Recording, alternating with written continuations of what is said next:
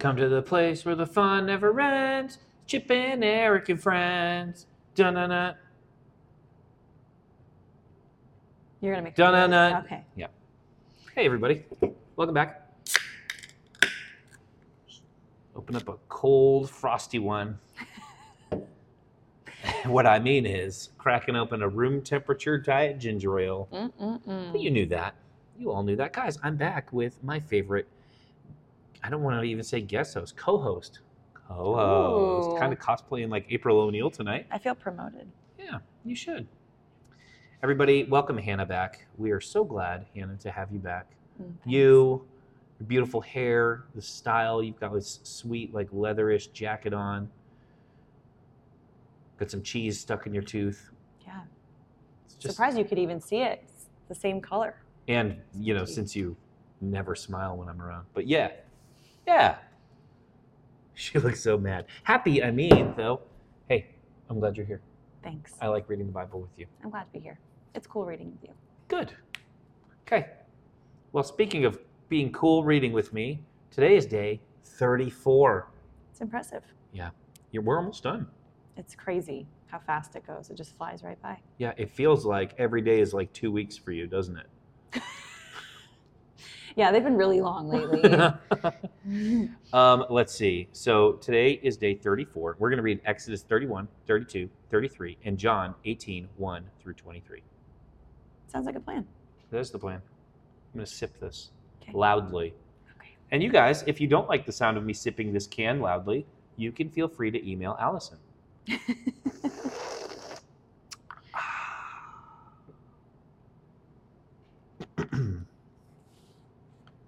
Now let's read. Do you want to start? Sure. You can start. Thanks.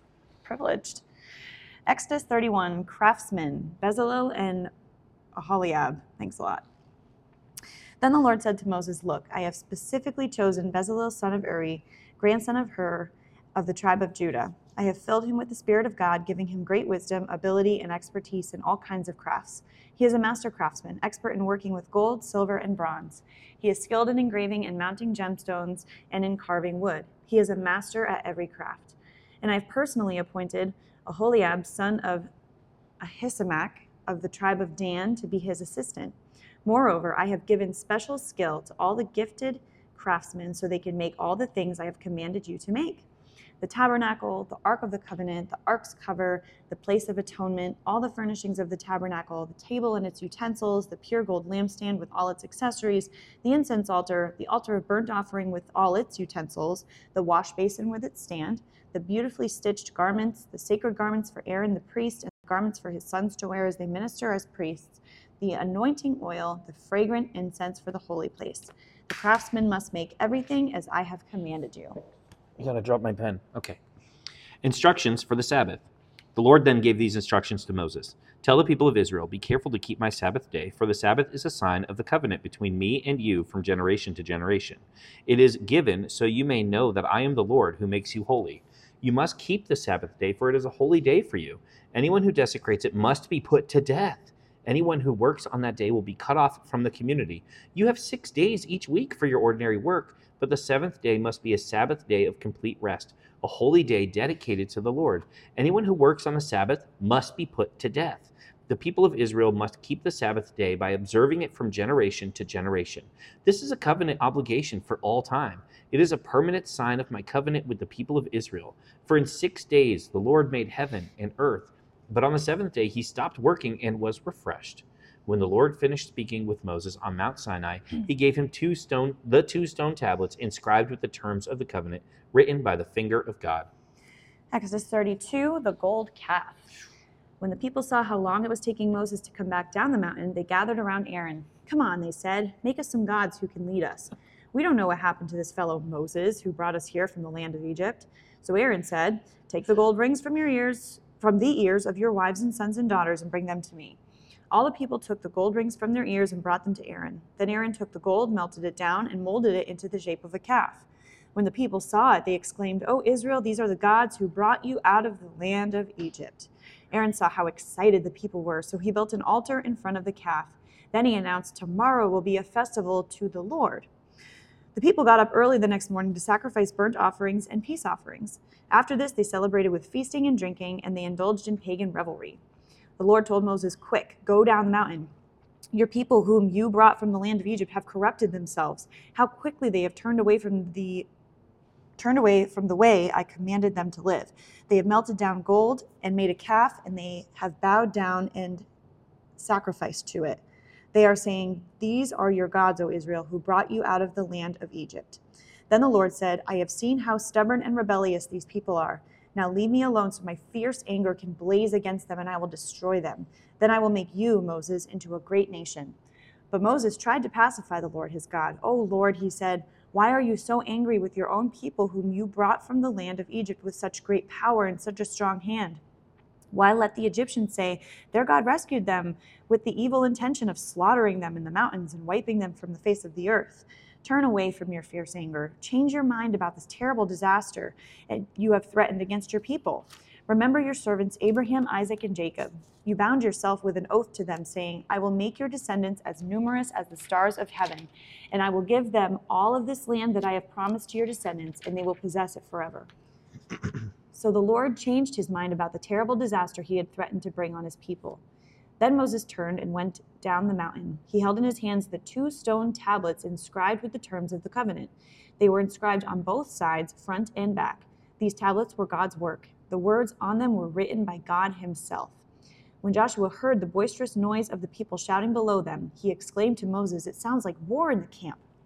But Moses replied, "No, it's not a shout of victory nor the wailing of defeat. I hear the sound of a celebration." When they came near the camp, Moses saw the calf and the dancing, and he burned with anger. He threw the stone tablets to the ground, smashing them at the foot of the mountain. He took the calf they had made and burned it. Then he ground it into powder, threw it into the water, and forced the people to drink it. Finally, he turned to Aaron and demanded, "What did these people do to you to make you bring such terrible sin upon them?" "Don't get so upset, my lord," Aaron replied. "You yourself know how evil these people are. They said to me, 'Make us gods who will lead us.' We don't know what happened to this fellow Moses who brought us here from the land of Egypt. So I told them, 'Whoever has gold jewelry, take it off.' When they brought it to me, I simply threw it into the fire, and out came this calf." Moses saw that Aaron had let the people get completely out of control, much to the amusement of their enemies.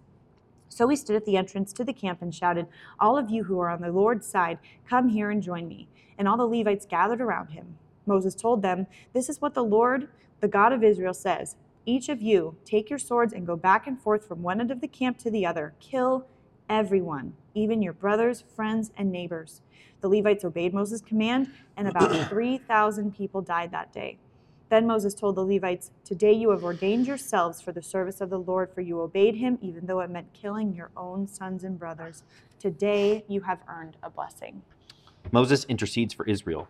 The next day Moses said to the people, "You have committed a terrible sin, but I will go back up to the Lord on the mountain. Perhaps I will be able to obtain forgiveness for your sin." So Moses returned to the Lord and said, "Oh, what a terrible sin these people have committed. They have made gods of gold for themselves. But now, if you will only forgive their sin, but if not, erase my name from the record you have written." But the Lord replied to Moses, "No, I will erase the name of everyone who sinned against me. Now go, lead the people to the place I told you about. Look, my angel will lead the way before you, and when I come to call the people to account, I will certainly hold them responsible for their sins." Then the Lord sent a great plague upon the people because they had worshipped the calf Aaron had made. Exodus 33. The Lord said to Moses, "Get going, you and the people you brought up from the land of Egypt. Go up to the land I swore to give to Abraham, Isaac, and Jacob. I told them, 'I will give this land to your descendants,' and I will send an angel before you to drive out the Canaanites, Amorites, Hittites, Perizzites, Hivites, and Jebusites. Go up to this land that flows with milk and honey, but I will not travel among you, for you are a stubborn and rebellious people. If I did, I would surely destroy you along the way." When the people heard these stern words, they went into mourning and stopped wearing their jewelry and fine clothes. For the Lord had told Moses to tell them, "You are a stubborn and rebellious people. If I were to travel with you for even a moment, I would destroy you. Remove your jewelry and fine clothes while I decide what to do with you." So from the time they left Mount Sinai, the Israelites wore no more jewelry or fine clothes. It was Moses' practice to take the tent of meeting and set it up some distance from the camp. Everyone who wanted to make a request of the Lord would go to the tent of meeting outside of the camp. Whenever Moses went out to the tent of meeting, all the people would get up and stand in the entrances of their own tents. They would all watch Moses until he disappeared inside. As he went into the tent, the pillar of cloud would come down and hover at its entrance while the Lord spoke with Moses. When the people saw the cloud standing at the entrance of the tent, they would stand and bow down in front of their own tents. Inside the tent of meeting, the Lord would speak to Moses face to face, as one speaks to a friend. Afterward, Moses would return to the camp, but the young man who assisted him, Joshua son of Nun, would remain behind in the tent of meeting. Moses sees the Lord's glory. One day Moses said to the Lord, "You have been telling me, 'Take these people up to the promised land,' but you haven't told me whom you will send with me. You have told me, 'I know you by name, and I look favorably on you.' If this is true that you look favorably on me, let me know your ways so I may understand you more fully and continue to enjoy your favor. And remember that this nation is your very own people." The Lord replied, "I will personally go with you, Moses, and I will give you rest. Everything will be fine for you." Then Moses said, "If you don't personally go with us, don't make us leave this place. How will anyone know that you look favorably on me and on your people if you don't go with us? For your presence among us sets your people and me apart from all the other people on the earth." The Lord replied to Moses, "I will indeed do what you have asked, for I look favorably on you, and I know you by name." Moses responded, "Then show me your glorious presence." The Lord replied, "I will make all my goodness pass before you, and I will call out my name, Yahweh, before you. For I will show mercy on anyone I choose, and I will show compassion to anyone I choose. But you may not look directly at my face, for no one may see me and live." The Lord continued, "Look, stand near me on this rock. As my glorious presence passes by, I will hide you in the crevice of the rock and cover you with my hand until I have passed by. Then I will remove my hand and let you see me from behind, but my face will not be seen." All right, we're going to jump forward here to John chapter 18.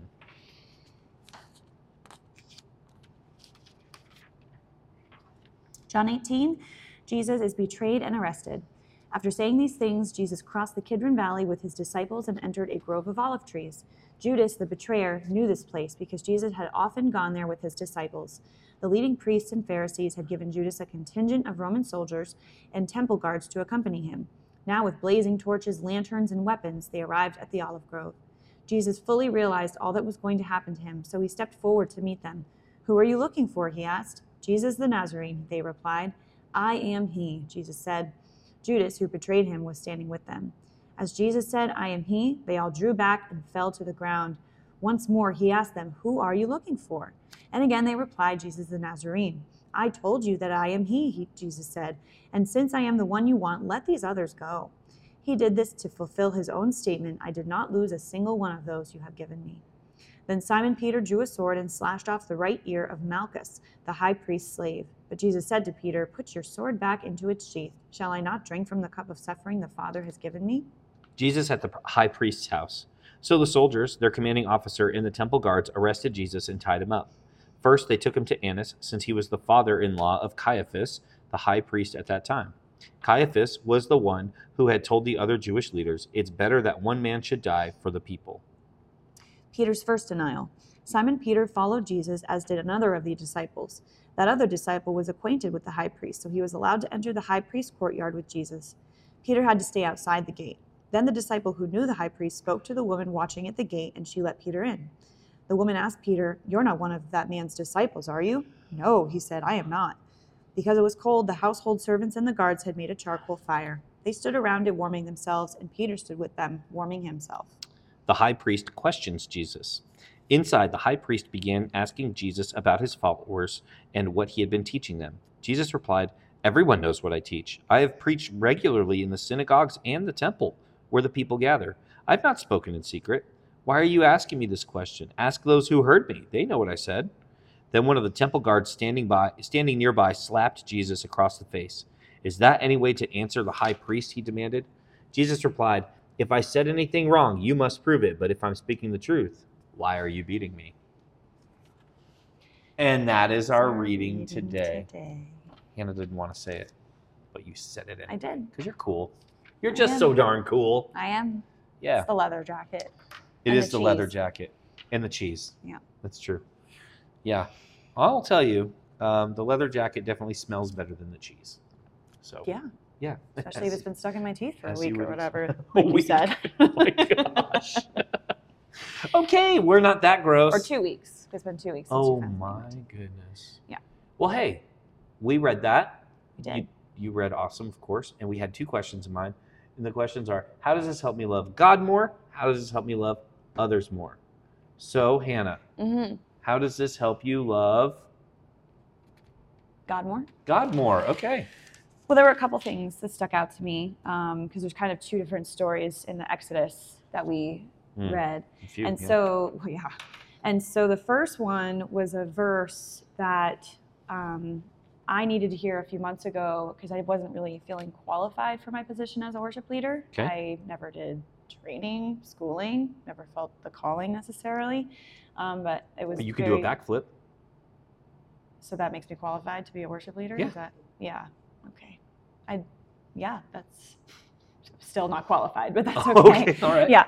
But anyway, so someone had come up to me and just said, look, like you are called to this. And I was reading this chapter in Exodus. And several times when God gives these callings on people to make these intricate and amazing things, it always says in there that he gifts them with the skills that they need to do the job. Yeah. And so that just speaks to me that, when God calls you to something, he's not just going to leave you high and dry and be like, okay, have fun, good luck. Like he's going to equip you and empower you to do the work that he wants you to do. And so that stood out to me.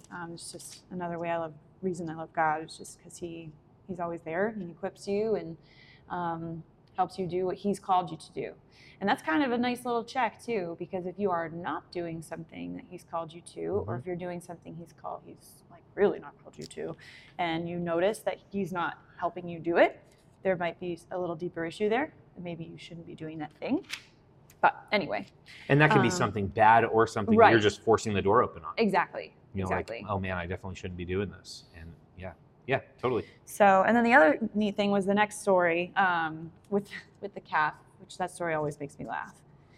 And we I used to shake my head a lot at what are these Israelites doing? Like they can it's not even their fault. But, well, I know, but the gold came out as a calf. Oh, that's true. I know. I always forget that part. But I always, for years, I shake my head like, what are these Israelites? They had him right there. Like, how did they not believe? How did they turn so quickly? But I mean, we do the same thing. Yep. And it's baffling. Like we love God on Sunday, and we're back to all of our sins Sunday night, not even Monday. Like it's sheer insanity. But anyway, with that, I think it's really cool that God's mind can be changed. Yeah. Like he knows everything that's going to happen, and he knows all the possibilities. But he's not just a puppeteer up there like directing steps. Like he lets us make our own choices. But his mind can be changed. He doesn't change. His personality, his power, everything doesn't change, but his mind can be changed. And I think that's really cool that he makes that so clear in such a time when he's so, he's obviously the ultimate authority, but like he's very differently authoritative in the Old Testament, I feel. Like he's, kind of more strict and stern and has all these laws and stuff, which he had to because of the covenants and all that. But I think it's cool that he showed that his mind can be changed in such an authoritative time. And now with the new covenant, we should really be looking at that with we're free from the law. So if his mind could be changed when the law was law, and now we're free from the law, like we should be talking to him all the time and like bringing him our concerns and things like that. Yeah. This is an instance where you can see that prayer, and some people are really uncomfortable with this concept because they can't comprehend that God can be in control of everything and have this perfect plan and still need to change his mind or choose to change his mind. He doesn't need to do anything. Choose to change his mind from time to time. People are very uncomfortable with that concept. And the reality is, it is the plainest reading of the text. God changed his mind about the terrible disaster he had threatened to bring. And you want to go deeper and really scary. Like, why on earth would we pray? Why would we bring him our supplications and our requests if we didn't think he could change his mind? Yeah. If he doesn't genuinely change the plan. I mean, and then we'll read it later this year, but you look at King Hezekiah in, I think it's 2 Kings. I think it's 2 Kings. But, he's sick. Isaiah the prophet comes and says, hey, the Lord says you're going to die. And Isaiah starts praying. And by the time Hezekiah starts praying, by the time Isaiah gets out of the courtyard, God says, hey, go back and tell him that I heard his prayer and I'm going to give him 15 more years. So like, how can you, so either God was lying, Right. and I'm a lot less comfortable with that than with the idea that God can change his mind. Right. And that he does. And so, I think that is good. And you're right. It shows us that we should pray, and we should pray with the expectation that even if God has determined something, he can genuinely change the plan. Mm-hmm. God can change the plan. And there's nothing wrong with saying that. Mm-hmm. He's God. If we don't think he can do everything, and still be in control, then what are we doing? Mm-hmm. Right? Yeah. So I think that's a great one, Hannah. All right. So I'm supposed to come up with how this helps me love others. Man, I want to find something in John. Let's go to John and see what we can find. I do want to say, just briefly, this tent of meeting that Moses and Joshua would go into is not the tabernacle. Different tent of meeting, because tabernacle means tent of meeting. Mm-hmm. So just to clarify that it's a different tent. That's cool. And so just because the tabernacle wasn't completed. Okay. Let's see what's going on here. Okay. How can I love others better from what I see here? Well, I love that Jesus is in, I don't love what I'm about to say. Jesus is in this huge moment of crisis. Mm-hmm. And he's experiencing crisis. I mean, that's one of the things is, as a human being, Jesus experienced the anxieties, the pressures, and the crises that we experience. This is a crisis. His friend has gone off and sold him out to people that hate him for no reason. People that should be embracing him and worshiping him and following him. They hate him for no reason. They hate him without cause. And his friend has gone and sold them out. And what Jesus doesn't do is just fold and say, okay, well, I guess this is the deal. Now he does say, should I not drink this cup of suffering? But what does he do? He says, hey, you got me. Now let these guys go. Mm-hmm. And I think sometimes what happens when we're in crises is we say, all right, I'm taking down everybody with me. If I'm going down, everybody's coming with me. And maybe we don't say that at the front of our minds, but we act that way. Mm-hmm. When something bad is happening, it's like it becomes everyone's problem. We make sure this is going to be everyone's problem. If I'm going through it, everyone's going to suffer. And sometimes we do it consciously, sometimes we do it subconsciously. But Jesus was very careful. He says, look, I told you I'm he, and since I'm the one you want, let these others go. Right? Let them go. Now, they could have arrested Peter, and they could have arrested John and all the other disciples. They could have. And in fact, later, Peter is so afraid that they're going to kill him that he denies Jesus. So they could have taken all of them right at that moment, but Jesus goes the extra mile, ticks them off a little extra, and says, hey, let's let these guys go. You don't need them. You have me. You don't need them. And he kind of stands in the gap for them. So how can I love others better? I can make sure that my crises don't become everyone's crises. And I can go above and beyond to protect the people I love.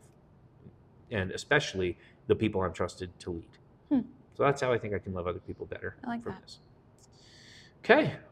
Hannah, say something profound, like just wise. You always tell me, I love talking off the cuff. Like I always have great things to say. You say that to me all the time. I know. Maybe that's the profound Either thing. you say that to me all the time or I'm not listening. You're my husband, so which one do you think it is? That you say it to me all the time. Oh. Mm-hmm. Okay. Okay. Do you have something profound and wise to say? Just something exciting, exhilarating even. Don't eat the yellow snow. Don't eat yellow snow. There's no snow anymore. Although we do have some people listening in Michigan and I think Minnesota. Nice. Massachusetts. Yeah, Looking at Massachusetts. some possible lake effect. Washington. Wow. Indiana gets lake effect. So maybe Indiana. So if you have snow, mind the color. Mm-hmm. Yes. Super proud of you guys. Thank you for being with us today. It's Sunday. No, Saturday. It's not Sunday. Oh my gosh, Hannah, do you know who I read with for tomorrow? I don't. Do we get to break out the guess who board? Yeah. You ready? Okay. Can you guess who? Do you have a clue? I remember the jingle for that game. I had no idea there was a jingle for that. Yeah, of course, game. I remember it. Okay. Okay, go ahead. Is it a woman? No. So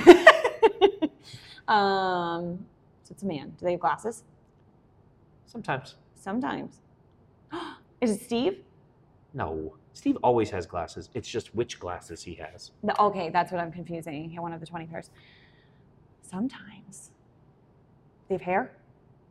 Yes.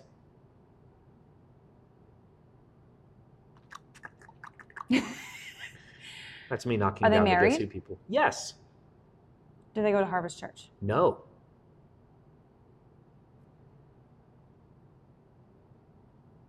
Josh Pugh? No. Oh, he doesn't have hair. He kind of does. A little bit. He's got hair. Josh Pugh has hair. A little bit. Josh Pugh, don't listen to her. I don't know. Who is it? I won't I tell give you up. today. Everyone, you're going to have to give your best guess, but let me give you this clue, and Hannah will get it instantly. The rest of you, you probably won't get it, but you'll know him tomorrow, and you're going to love him. He's another semi-ordinary pastor. Thank you so much for joining us today, you guys, and we will be back in a couple of weeks, Hannah. We'll see you again, and we are super proud of you guys. We're getting there, doing great. Make sure you stay tuned. Hit the Facebook page to see the weekly sort of recap thing. And make sure you tune in tomorrow to hear another semi-ordinary pastor who is married to Hannah's best friend. All right, see you guys later.